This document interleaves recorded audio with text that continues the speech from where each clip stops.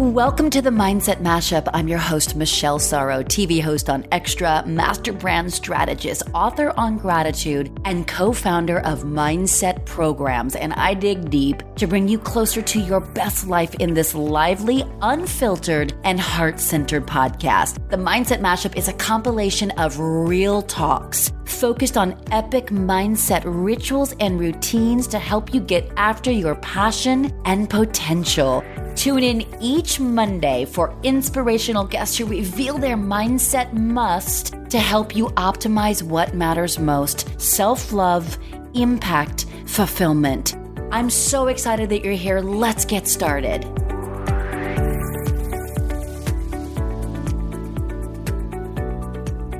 Welcome back to the Mindset Mashup. You know, I created this show because I have been influenced by some of the world's most epic masters, mentors, writers, luminaries, thought leaders, my own parents for so long.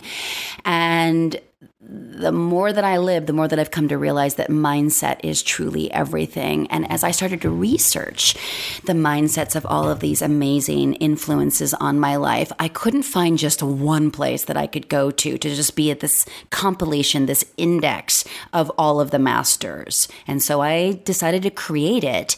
And also, of course, I wanted to bring that back to you and let you get to choose and select, nuggets from each one of these conversations that really resonate and land in a way that you guys can get after your purpose and potential right away. And so that's what's exciting about this show. And especially as we grow, you guys, the listenership is on fire. It's like a little rocket ship, and I'm super excited about it. Deeply grateful. It's why we're doing this. And the more that you share the episodes, the reviews that are coming in, the more feedback that we get about the value that we're truly bringing to your life makes all the difference. And it helps us bring you more incredible guests week after week. So today I am very excited to bring one of those extraordinary minds, and it's Mastin Kipp. He is incredible in this talk. I have been a fan of his for a very long time, but after this conversation, just a fanatical fan. He's very real about where he was as the founder and creator of the profound online platform, The Daily Love, to where he is now, and an event that happened when he was 4 years old that informed and crystallized his true purpose on the planet. And he unpacks all of that in such a real, beautiful, sincere, generous-hearted way. And then he defines purpose in a way that I've never heard before that's so unique. And I think you guys are going to absolutely love this conversation as much as I did. I cannot wait for you to listen. So without further ado, here's Mastin Kipp. Well, I am so excited to have my next guest, Mastin Kipp. Welcome to the Mindset Mashup. Hi, Michelle. Great to be here today. It's such a pleasure. All right. Well, I'm going to dive on in. For those who might have been living under a rock and unfamiliar of your unbelievable presence on the planet, I want to give everyone an update of where you've been, where you are, and then we're going to talk about where you're headed. So I'm going to start with the bio. So Mastin Kipp, you're a #1 best-selling author, speaker, and creator of functional life coaching for people who are seeking rapid transformation in their lives. He's been featured on the Emmy Award show Super Soul Sunday and recognized as a thought leader for the next generation by Oprah Winfrey. Mastin has built a highly successful international personal development company that has helped people create rapid change, connect to who they really are, and how to live their lives with passion and purpose. Through his writing, online courses, in-person seminars, and international retreats, Mastin has worked with over 2 million people in over 100 countries around the world. Oprah recently also named Mastin one of 100 awakened leaders who are using their voices and talent to elevate humanity, alongside other teachers such as Tony Robbins, Carolyn Myss, Deepak Chopra, Dr. Brene Brown, Marianne Williamson, and Eckhart Tolle, just to name a few. Wow, what does it feel like to hear an intro like that? It just requires patience because it takes so long. But you're so young. Yeah, for whatever reason, I've always just had an intense sense of urgency in my life. So I call it impatient. I've been impatient when it comes to this type of stuff. So young, yes, but on the day to day, my life is goes very, very quickly, and that includes when I was younger and was impatient to get into trouble. and then I was impatient to heal, basically. So yeah, it's awesome, exciting, and for me, at the end of the day, I've worked in Hollywood and I've worked with a lot of celebrities and all that jazz, and the highlights and the billboards and whatever, all that stuff that's like a byproduct of what we do. For me, my number one focus and my moonshot in this lifetime is to end emotional trauma, and so whatever helps me aid that, I'll use as a resource. I love that. And I heard you say that on a recent episode of Dave Asprey's Bulletproof Radio podcast, where you said that. And I literally had to stop my car. I was driving on PCH. This is no joke. It was about 3 weeks ago, pulled over to the side of the road in Malibu, and I wrote it down on my phone. Even though I could have rewound, I was like, that is such a nugget. So can you repeat that? Yeah. So yeah, by the way, it's so cool. Yeah, a moonshot is an idea that is so big it seems audaciously impossible, basically, and so it comes out of the sort of exponential world of thinking with people like Peter Diamandis and Ray Kurzweil and Richard Branson and Naveen Jain. Dave Asprey is in that world. And so I love exponential mindsets, which is like think like as big as you can, then 10x that, and then 10x that, and so, I got clear on, after a lot of research and differentiation process, what I'm really good at, what I'm passionate about, what my life history has been. And I got clear, like, oh yeah, my thing is the emotional trauma work. Seems like that's the problem that we're having in the world today. There's all these other problems we think we have, but that's the problem. And if we can end that problem, then I think pretty much almost all the other problems will get solved. And so the moonshot idea is to end emotional trauma in my lifetime. And maybe I won't get there, but hopefully I can get it far enough along so that whoever comes after me can finish the job. I love that. And I was watching another episode that you did on impact theory recently, and you were talking about something around doing the thing that you're most afraid of and then do it until you're not afraid anymore. This moonshot, did it scare you in the beginning because it felt so audacious? It's interesting. It's scaring me more now than before because it's becoming more real now. Like you're sitting here saying, yeah, that's a good idea. And so, I think in the beginning it was like, yeah, there's a part of me that's like, yeah, that'll never really happen. That's a crazy idea. But the idea is kind of catching on. And that to me is like, oh, okay, that other people are into this, because when you start talking about things like emotional trauma, it's kind of like, hey, let's talk about cancer, let's talk about domestic violence, let's talk about really hard things. But the thing is that when you look at the research and the data, the emotional trauma work is the most important stuff you can do for high performance, to earn financially, to live in a great relationship, to have purpose, to set a good example for your children. Like whatever your goal is, the only thing that's really blocking you is the unresolved emotional trauma and then the associated nervous system and physical states that kind of keep you stuck. And when I realized that, I was like, why is no one talking about this? And I wasn't even talking about it because I thought this is too heavy for people. Like I'll market something that's a little bit more light, and then when they get in my program, we'll talk about trauma. And that worked for a long time until maybe 6 months ago. I saw Oprah on 60 Minutes, and she did an interview and about brain child development and childhood trauma and adverse childhood experiences. And she literally said, if you're not talking about trauma, you're talking about the wrong thing. And I said, okay, Oprah, I'm hearing you. And you know what? I'm coming out of the closet with trauma. I never forgot the question that she asked, which was her big takeaway from doing that segment. And she said, instead of asking people who are in trauma, what's wrong with you, what happened to you? Yeah, exactly. And that's what we do. That was such a powerful question. Well, that's what I was like, that's what I do, Yes. Okay. Well, so let's unpack this, because already we've gotten so deep so fast, but I want to unpack it and just go back to, obviously you must have experienced some emotional trauma yourself. I mean, when you were really young, you hit rock bottom, you were addicted to drugs and parties and living in a tiny pool house in your ex-girlfriend's parents' place, jobless, nowhere to go. And you looked to the divine for help. And so obviously millions of people know who you are. From at that point, you were inspired to create The Daily Love, which generated millions of followers around the world.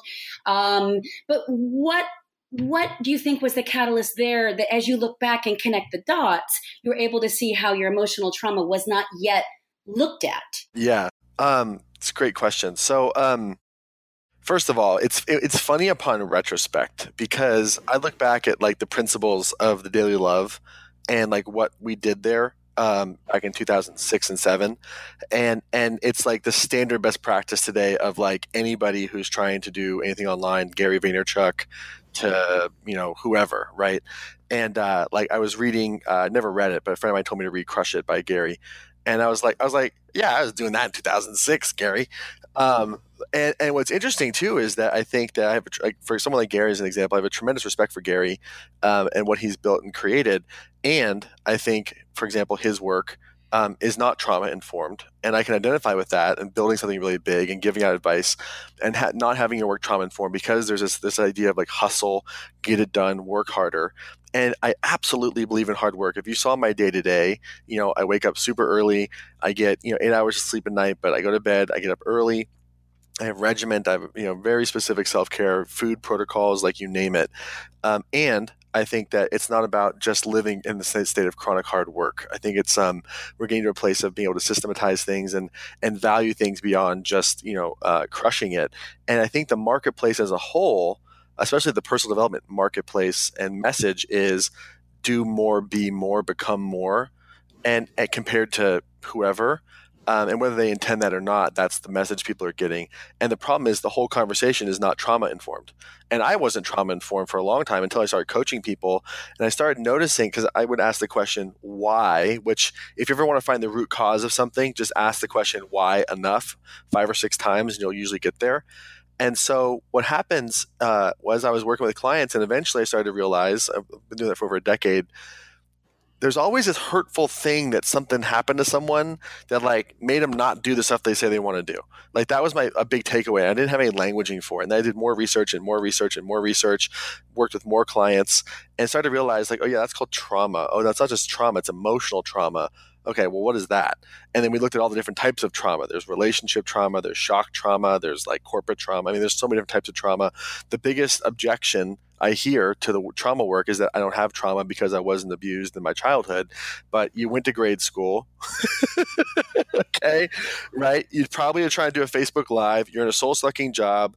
You have chronic tension in a relationship. You watch the news. Like there's so many things that produce emotional trauma that it's not even just your parents. It's the environment that we're born into is a traumatizing environment in and of its nature. You see all this chronic illness that's happening today. That's a byproduct of trauma. You see the polarization of the world today, politically and otherwise, that is a byproduct of trauma. You're seeing the Me Too movement, right? That's a byproduct of trauma. It's all a byproduct of emotional trauma. And the problem with the entrepreneurial community is that we say, well, screw that, just work harder. And the problem is, like, you'll work yourself right into the grave. And for every successful launch that people talk about, or successful promotion, let's talk about the marriage that fell apart. Let's talk about the lack of presence that there was there in a relationship, or how you weren't there for your children, or how's your HDL and LDL levels doing. So there's always sort of like a cost-benefit analysis that has to be given to sort of the idea of crushing it. So I was starting to hit rock bottoms in my own physical body. End of my 20s, and my lower back is going out. I'm getting gout all the time. Thinking that I have my shit together, and I'm like, what is this? So I start asking why. I start doing my own work. I know that obviously you know who Tony Robbins is, and he's a buddy of mine and a mentor. His Date with Destiny seminar completely changed my life. That seminar, I want to like live in that seminar. I want to, you know what? Can I have you back on in a couple of months and let's just talk about Date with Destiny? I mean, it's crazy. The way that I'll put it about Date with Destiny is Date with Destiny is the best seminar that I don't facilitate. That's what I would say. Okay, fair enough. Then if you say that, then I'm coming to one of your seminars. That's it. Because that's a high bar. And we can get there. And I can talk about why, because it's a bold thing to say. But the thing is that even with Tony's work, it's not quite trauma informed. He talks around it. He kind of, his interventions, he gets there, but it's not. There's a fundamental misunderstanding of how the human nervous system works, and so the difference between, because I get asked a lot, the difference between me and Tony.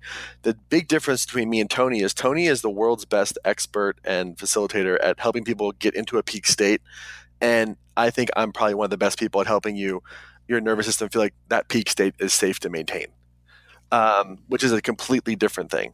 And so, and I can say that because I've just really done a hard analysis of what we looked at. And so with my personal trauma in my childhood, something opened up for me at Date with Destiny, where I had this memory come up of like going out, and I was about 4 years old, and my mom had a broken back, and she was coming back from surgery, and it was a significant surgery, and she was after the operating room, she was in the hospital for 2 weeks, and no pain medication. It was like torture for her. And she almost died. Like, it was very traumatic for her. And they flew her back from Toronto to Fredericton, where I was living at the time in New Brunswick, Canada. And this is before 9/11. So I ran out onto the tarmac. And as they were bringing her in on the gurney, like, I jumped on her. And she obviously embraced me, but everyone around her freaked out. And I made a decision at that moment that when I expressed myself, I hurt people.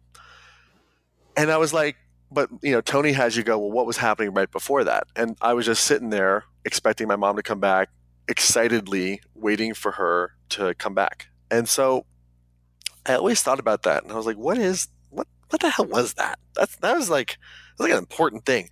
And upon reflection, I realized, holy shit, that was a traumatizing experience. And then I started thinking about, for example, like Tony's definition of beliefs, right? What is his definition of belief? A feeling of absolute certainty about what something means. And I'm like, what's the something? I'm like, the trauma is the something. But we don't, so it's like, so belief is, so trauma or good things happen and we form nervous system beliefs. And the thing is that the beliefs are formed in the body, not the mind.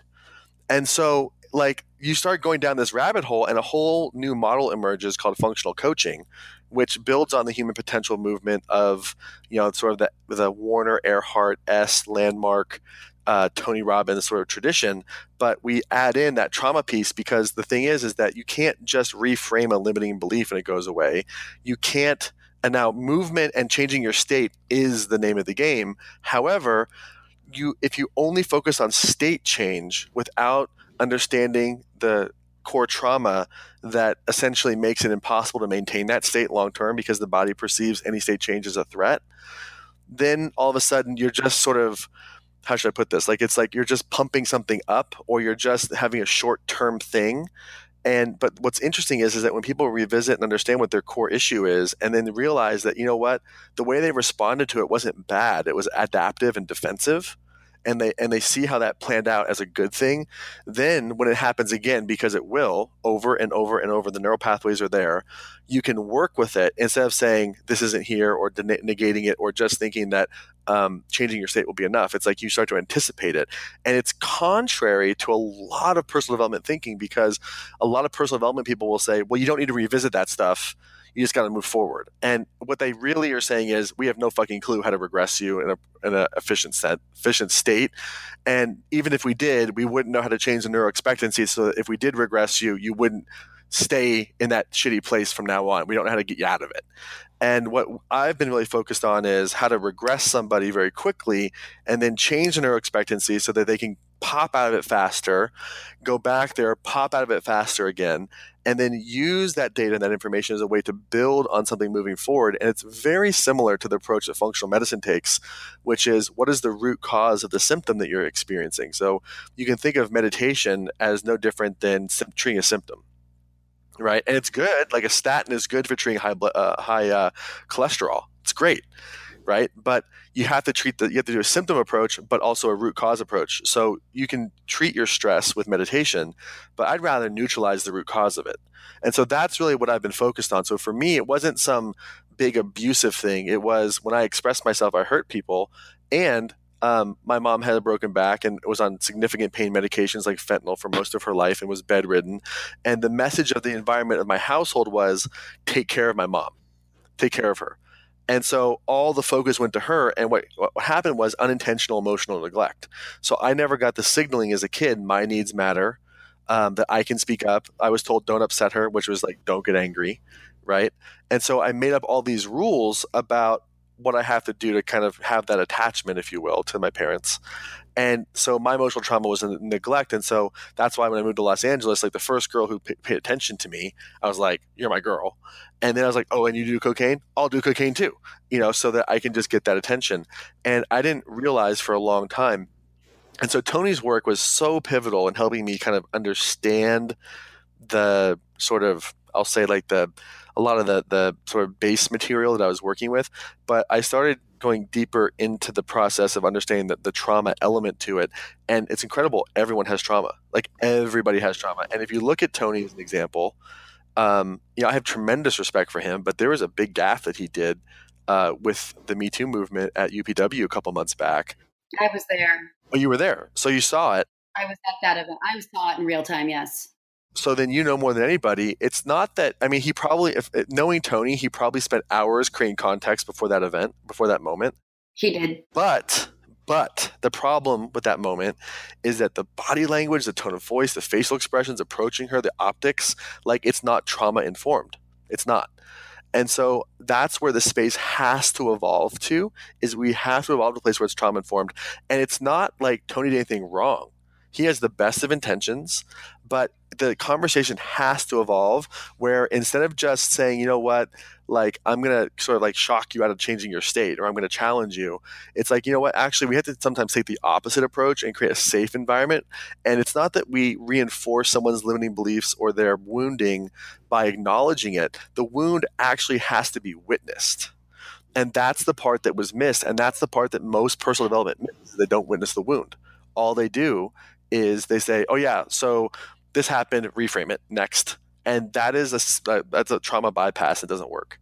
And so the space has to evolve. It's no one's fault. It's just, this is a paradigm shift. The space has to evolve. But the most important thing about it is that the coaching space and the personal development space has to wake up to, why did that happen? And what's the lesson in this? And the lesson is the conversation has to evolve to a trauma-informed conversation. That's what it means. And if anybody can take that experience and turn it into something valuable, it's Tony. But it's a big example of what I'm talking about as it relates to where people are versus where the market is. And so the marketplace has to evolve, and the trainings and the teachings and the facilitators need to start to understand the concept of emotional trauma, because without that, you will be obsolete. I agree. Okay, so you're running Daily Love. You've had this unbelievable epic success. You've got a best-selling book out there on it. You've got everyone, including Oprah, talking about you and having you on high-profile television programs, etc. But you hadn't addressed your trauma. But you go to Date with Destiny. What year did you do that? Oh, God, I've done it so many times. I think the first time was 2009-ish. Okay, so you were still right in the heart of Daily Love, right? Because that was going and really active until what, 2015? Yep. Yeah, you did your research. Nice. Yeah, sure. Well, just because for me, I had wondered where those emails went. It would be like not getting emails from Mike Dooley, excuse me. I'm thinking Tut. So I remember that. And then I heard you on Dave Asprey's podcast, and I thought, oh, this all explains it. Oh my God, I need to have him on. We need to talk about this. Because when you talked about emotional trauma and when you talked about your purpose on this planet is to end it, I thought that is so huge. Let's get up underneath that. So that's what I want to unpack.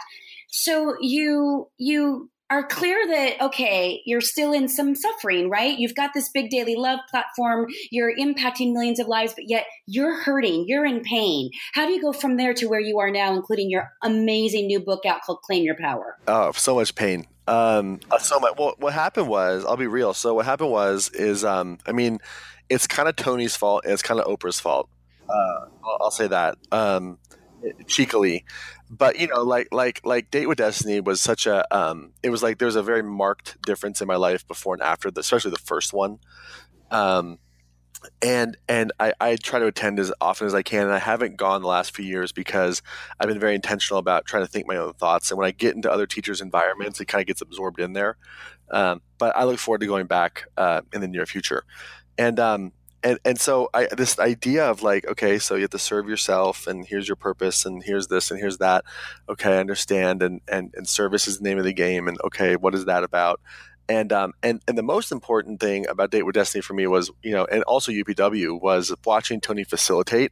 His interventions are so incredible to watch, and his skill at being able to unpack things and create context and change states is unlike anything I'd ever seen. And what was incredible about it is that I noticed that he had this like skill set of like instigating and like saying inappropriate things.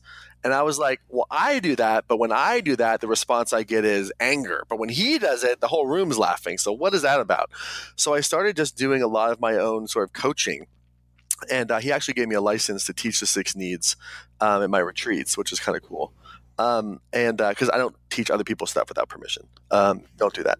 And so anyway, I started teaching and doing stuff. And at first it was very sort of Tony-esque. And then it very much quickly evolved because I kept asking why. And we got down to the trauma stuff.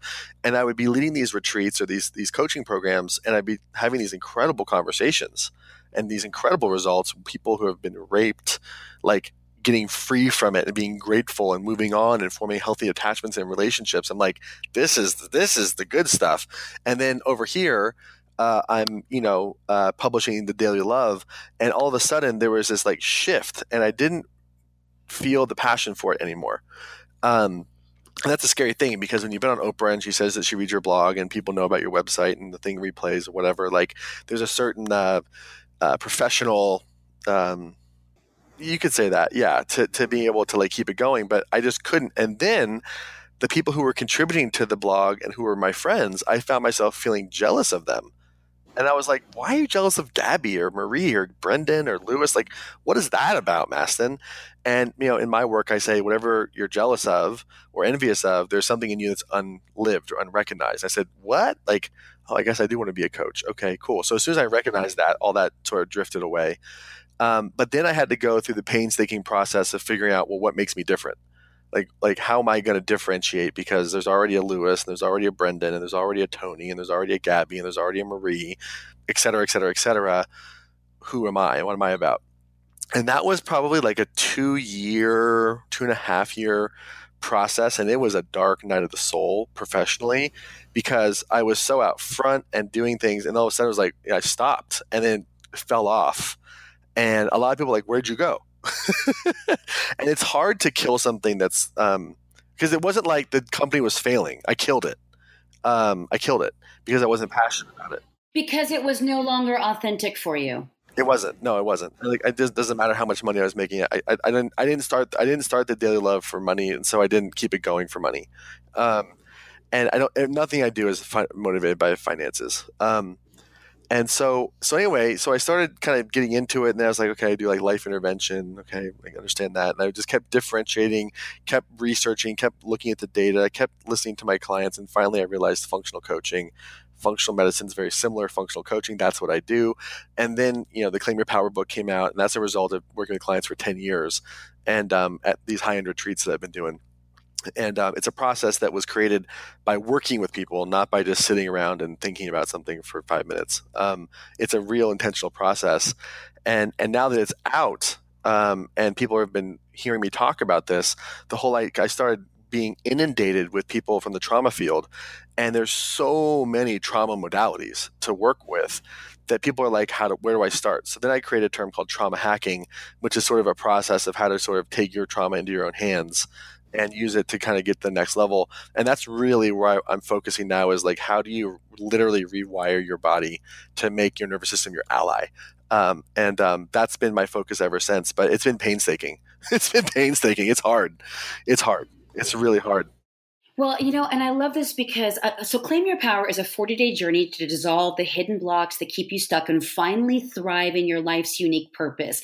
Now, purpose for me, Mastin, has always been such a trigger word and obviously a big buzzword. And I think that it causes a lot of people trauma.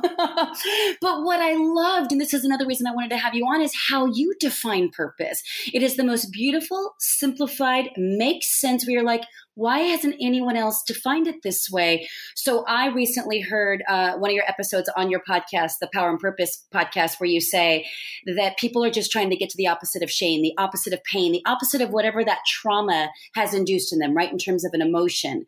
And that you talk about that our real purpose is to find an emotion that you generate, because that's what is on the other end of every goal or every dream or every quest that we have out there. But if you can't get to the root cause of the emotional trauma that's blocking that, then you don't have a shot. That's right. That's right. So that's what I love that you're up to. And I'm like, oh my God, how do I help you get the word out there? How do I get involved? How do I attend one of these events? So we're going to talk about that here. But I really love the fact that you're out there and saying that, guys, purpose is simple. It's an emotion. And guess what? You've got the power. But unless you get your mind clear and your heart clear in terms of that emotional trauma resolution, or like you said earlier, the neutralization of it. I have a question for you. So once you go and get up underneath the emotional trauma, is it just fair to say that it's always there and present, less triggered, but always there and you're aware of it? Or can you truly neutralize it? Unfortunately, it's always there. Think of it like a virus. And depending on the conditions of the host, it either makes itself like lethal, or you have a little outbreak, right? And here's why that's true. You have neural pathways that have been myelinated and created that exist, that are associated with all the behaviors and coping that are associated with that event, that context. And you can build new ones, and you can build new ones, and you do build new ones, but it is a mistake. And sometimes a very painful mistake to think, oh, I did my work. Like anyone who says, I already worked on this, why is it still here, doesn't know a damn thing about trauma. And the answer is because you have neural pathways. That's the answer. And that's why, for example, Philip Seymour Hoffman can be sober 20 years and then OD, right? Because the neural pathway is still there. So it's a level of maintaining vigilance. And think of it like this, right?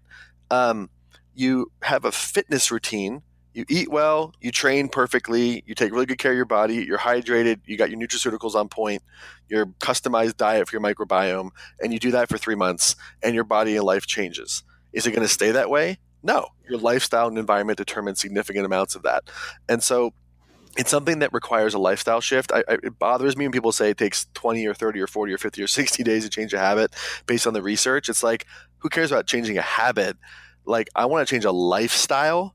And that takes a lifetime to do that. So it's about dedicating yourself to a lifetime of this, and looking for like the quick fix thing just doesn't work. But what we can do is we can identify and start to interrupt the pattern immediately. But then afterwards, it takes a significant amount of support and effort and relationships and the change of environment to make it have a lasting effect.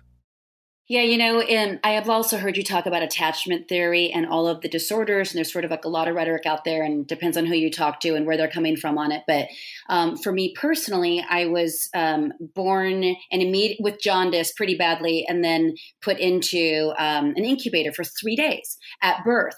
And that was eternity for a baby that's 1 day old. And so I have always... That's your whole life. That is my emotional trauma. And so I've always battled abandonment issues and then chosen life partners on that.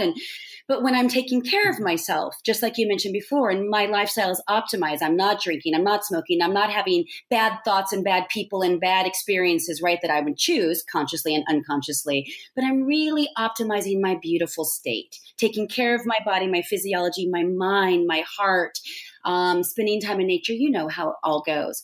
Then I find that I'm less inclined to be activated with that trauma. Does that make sense for what you teach? It does. And the thing is that like the two pieces that are sort of not highlighted at the moment that I think you're going to hear more and more people talk about is number one is the environment that you're in. No affirmation or incantation is more powerful than your environment, especially long term. And then the second thing is that, the medical community and the mental health community, I'm going to use some therapeutic terms for a second. The message from the mental health community is you have to self-regulate your emotional state or we will medicate you. But that is so uninformed on two things. The DSM-5, the Diagnostic and Statistic Manual for Mental Health Disorders, which is the tool that mental health care practitioners use to diagnose people, has two fundamental flaws. Number one, they should completely remove the word disorder and replace it with response. So instead of multiple personality disorder, it should be multiple personality response, a depression response, anxiety response. And what's it a response to? Unhealed emotional trauma. So the DSM is not trauma informed. And so the ability to diagnose something is a very limited picture of what's actually happening. It's not that it's wrong, it's incomplete. And so when you start to look at how do you maintain what do you want to call a beautiful state, the way that you maintain a beautiful state is you have to have the right environment. And the thing is that the latest science shows that the only way to really self-regulate a beautiful state is that you have to co-regulate. So you have to have a tribe, because the markers and the cues for self-regulation are embedded into relationships. So you cannot do it alone. So the biggest threat to maintaining a beautiful state, the biggest threat to not getting what you want is isolation and thinking that you can do it alone. And the internet and the self-love revolution has sort of given people a lot of fancy terms for how they isolate now. And they think that they're not isolating because they're on social media, but they're completely isolated. But the markers for regulation and beautiful state are built into relationship. And so it's not enough to love yourself.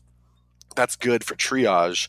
But long term, the only way to do that is through relationship. And if you think about, for example, Date with Destiny, what is it? It's social engagement, right? In an environment where you're co-regulating with the tribe. That's why you feel so good, right? So like that's why the environment matters. The proximity to people who are in the similar state matters. All those things really matter. And without it, you can't maintain it by yourself. Right. No, it's so true. And I love that you posted something similar to that on your social media a few days ago when it said, surround yourself with people who lift you up. Part of self-love is having a higher standard for your inner circle. And that means having a higher standard for yourself. And so what I love about the work that you're doing, if we really go full circle, it's like you can't even have a high standard for yourself theoretically unless you're able to get up underneath and unpack the emotional trauma that keeps you isolated, holds you back, keeps you small and anesthetized.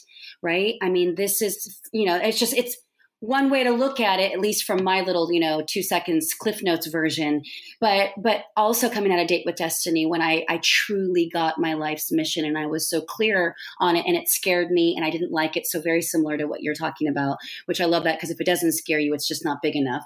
But what I realized was the big sort of white space of, for example, Tony's work and many of these amazing speakers, and I hope it's not the same with yours, is we come out and we've got no tribe. We've got no community that we can really go to locally, in person, and online. It's like, okay, we've just filled you up. You're full of passion and purpose and mission. And now what? Good luck out there. It's tough. A couple things of that. The now what is the upsell. Okay. Oh, of course. But it's more programs. What about the community? So here's the thing. There's a couple things to that. Okay. So we, for the most part, especially our live events, I don't hold back any strategies. When we have an upsell or a coaching offer, it's you're getting it for the community, for the implementation, for the one-on-one support, for the consistency, for the co-regulation. Like that's what you're getting it for the implementation. That's what you're investing in. But what I also do, because not everyone can upgrade to our ProsperX program, we have a whole section of our seminar that trains people on what to do now, because I never got that training. And so we train them on, there will be a dip emotionally and energetically. You might get sick. You might have this, you might have that. And you need to have a mentor, a structure, and a system. You got to have a tribe, and you got to find it, and you got to make a decision now. So whether it's with us or with somebody else, you got to make that decision. And I am not into scarcity when we make offers at all. I think that the people who are meant to be will come, and the people who aren't, they won't. But we serve the whole room. And obviously, I can't create a community for everybody. That's called a cult. Right? That's what a cult is, right? But the data and the knowledge and say, hey, this is what it's all about. And my friend Lori Harder wrote an incredible book called A Tribe Called Bliss, and that book is like 10 years ahead of its time, because like she's talking about in her own way co-regulation and tribe building, but like that's the name of the game. So you definitely need to have a tribe, and that's one reason why, by the way, live events can be so impactful. And Tony's concept of immersion with spaced repetition, which I believe in as well, is so powerful because you go to the environment with the co-regulation of the tribe. That's where you want to be, and you have that emotional state change. But what we found is that it's in between the spaced repetitions where you're in the in between. That's the hard part, and that's why with a lot of our coaching programs, especially our ProsperX program, like we now offer one-on-one weekly support to our clients, and we probably have 250 touch points in a year with our clients now because we want to always be with them consistently, not just a few times a year. Yes, I love that. I love that. And it's so good to know that you're out there doing that. And so you've got all these amazing programs. You've got the book out, which, by the way, congratulations. It's like a bestseller on all the lists. Your podcast, Power and Purpose, your coaching programs, seminars, international retreats. Where do you recommend someone starts? They're listening. All of my listeners, they want to understand how to truly access their optimal mindsets that they can possibly get after fulfillment. Where do they start with you? So I think the best place to start is claimyourpowerbook.com. There you can get the book. And also I put together, so I know that most people don't read the book. That's just the data. That's the data. They read the first chapter. They're like, I got it. Or the best part is you read the title and you're like, I love books. You just read the title and you got it. Power of Now. Got it. Got it. If I feel the fear and do it anyway. Got it. Claim Your Power. Got it. So, I also, if you go to claimyourpowerbook.com, you enter your receipt information. There's a 40-day coaching program that comes with that where you get 40 days of me coaching you through the book itself. And if you don't read it, I kind of help highlight the important parts. So if you're more like a visual learner, you can learn that way as well. And that's sort of like my gift to you for purchasing the book, because my whole thing is I want people to implement the process, not just like have the book on the shelf and like look at it every once in a while. I feel the energy of the book downloading. Let me fucking read that thing, or at least get the coaching. And that's probably the best place to go. And then, we have different live events. We have Claim Your Power Live each year. We have a business event called Prosper Live for people who want to kind of do what I do and want to learn the business side of things. But I think the best place to start is the claimyourpowerbook.com, or just claimyourpowerbook.com. And all the resources are there. The coaching is there. And it's a great place to get started, I think. Awesome. Oh my God. I'm so happy to know that. And we'll make sure that we add that in the show notes. So now let's just get to some basic overview questions that I love to ask all of my guests, which now that you're here and you've been through like 3.0 versions of Mastin Kipp's life so far, and there's many more chapters to come, no doubt. What have been your most effective mindset rituals and routines that if you do these things, help you optimize? So I'm going to tell you something that's a relatively recent breakthrough. And I think it's probably the most significant breakthrough I've ever had. And I don't say that lightly. If you want a rabbit hole to check out, look up polyvagal theory and Stephen Porges, Dr. Porges' work out of the Kinsey Institute in UNC Chapel Hill. What we're learning through Dr. Porges' work in polyvagal theory is that the human nervous system has three states, almost like a stoplight. There's green, yellow, and red. Green is social engagement. It's safety. It's feeling good. It's a good regulated, you call it a beautiful state, if you will. Then there's yellow, which is anxiety and hypervigilance, where you're always on the defense. And then the red is immobilization. And what's interesting is that we actually, as mammals, have an automatic immobilization response. Probably the best version of this is the people who see blood and pass out. That's immobilization. And so what happens is the vagus nerve regulates shutting down the body. So when we're in the presence of a threat that our body perceives as life-endangering threat, we don't go to fight or flight. We go straight to shutdown. And the reason why is because if you think about it, no mammal wants to be conscious while you're being eaten. So this isolation tendency is a really big deal. But what's so ironic is that mammals also have a morbid fear of being immobilized, because if you think about it, like if we're not moving, we're dead, right? We're going to be eaten. Tiger's going to jump out and get us. So the goal from a polyvagal perspective is to experience immobilization with safety and mobilization with safety. Now, what the fuck am I talking about? Here's the deal. Anything that you want, for the most part, in your life requires you to have immobilization with safety. An intimate moment with your partner, sitting down and writing something, being on a treadmill. You're not moving. I mean, you're moving, but you're not moving. Meditation. If you think about a hug, if you think about spooning, if you think about being present at dinner, you're immobilized. And so I realized through doing all this work and coaching and the research that, like, Mastin, you can be immobile and safe. Because growing up, I was always focused on my mom, and I was immobilized because we couldn't go anywhere, and it was just only focused on her. So I felt trapped for a long time. And so I realized that a lot of my sort of best practices, if you will, were just ways of me keeping moving because I didn't feel safe stopping. And so when I realized relatively recently that I can stop and not die, that was a complete game changer for me. And so what I do now is I wake up, and my sort of, if you will, incantation to myself isn't anything fancy. It's just, you can be right here, you can be still and safe. You're still and safe. You're still and safe. And you're still safe. And you're still and you're safe. Because it's so scary for me to be able to slow down. And so that's been a huge breakthrough. And what's amazing about that is all the shit that is sort of unresolved in my life that wasn't working on, all of a sudden became no problem to work on because I was present. And I realized that there was a fear of, not presence, but a fear of slowing down, because that would mean I would go back to being immobile forever. And when I realized that's complete bullshit, I realized I could slow down. And then, like, all the other high performance stuff that I've learned, the tools and the stuff that we know, like, they really start to kick in, because I'm no longer trying to dissociate through momentum or dissociate through movement. I can be still, not go so fast, and get things done. And like the last 3 days, I've literally haven't even gotten on my computer till about 12 o'clock.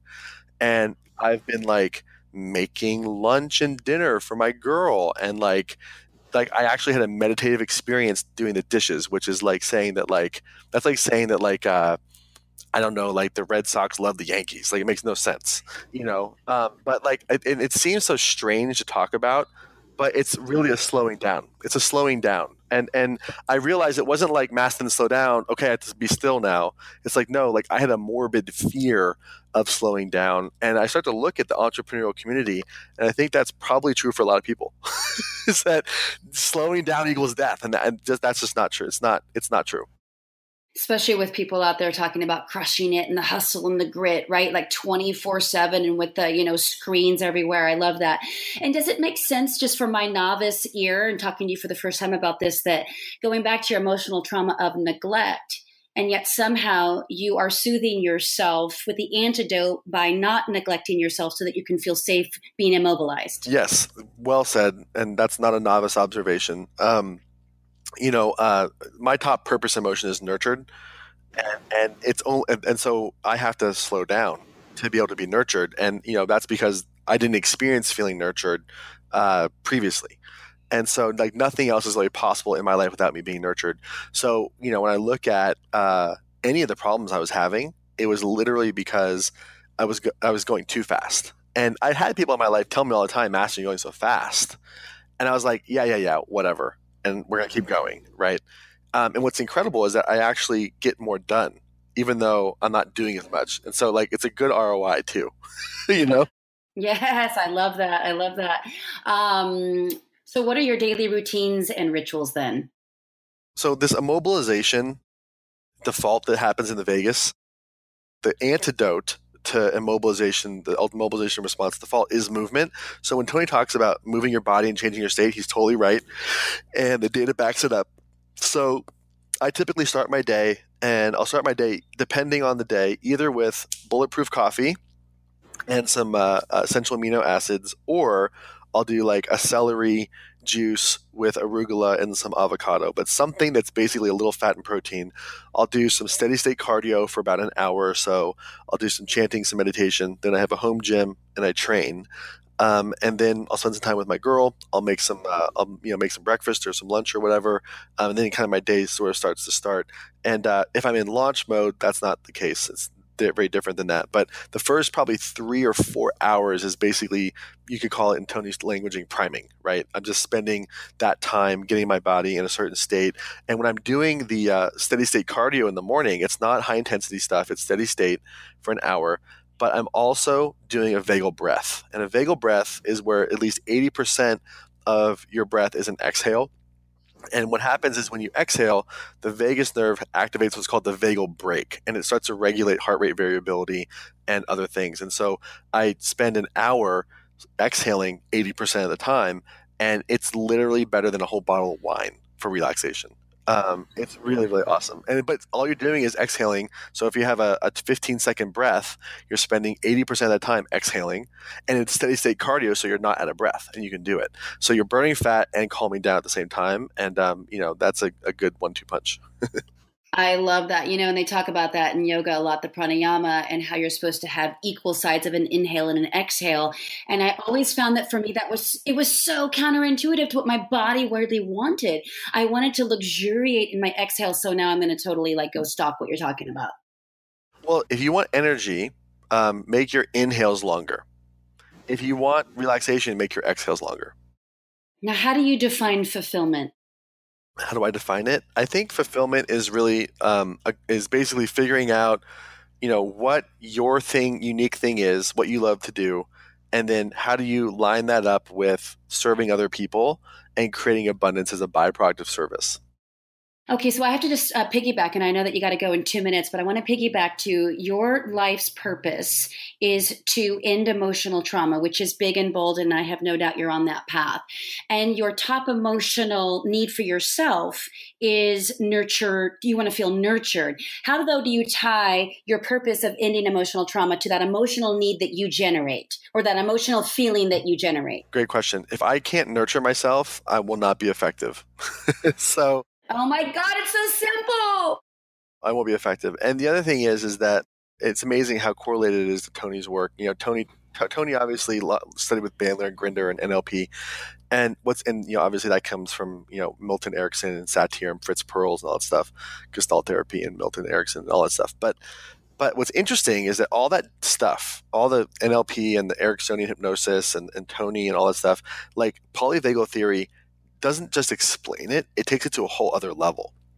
And so what that means is that in any client practitioner relationship, you are co-regulating that relationship.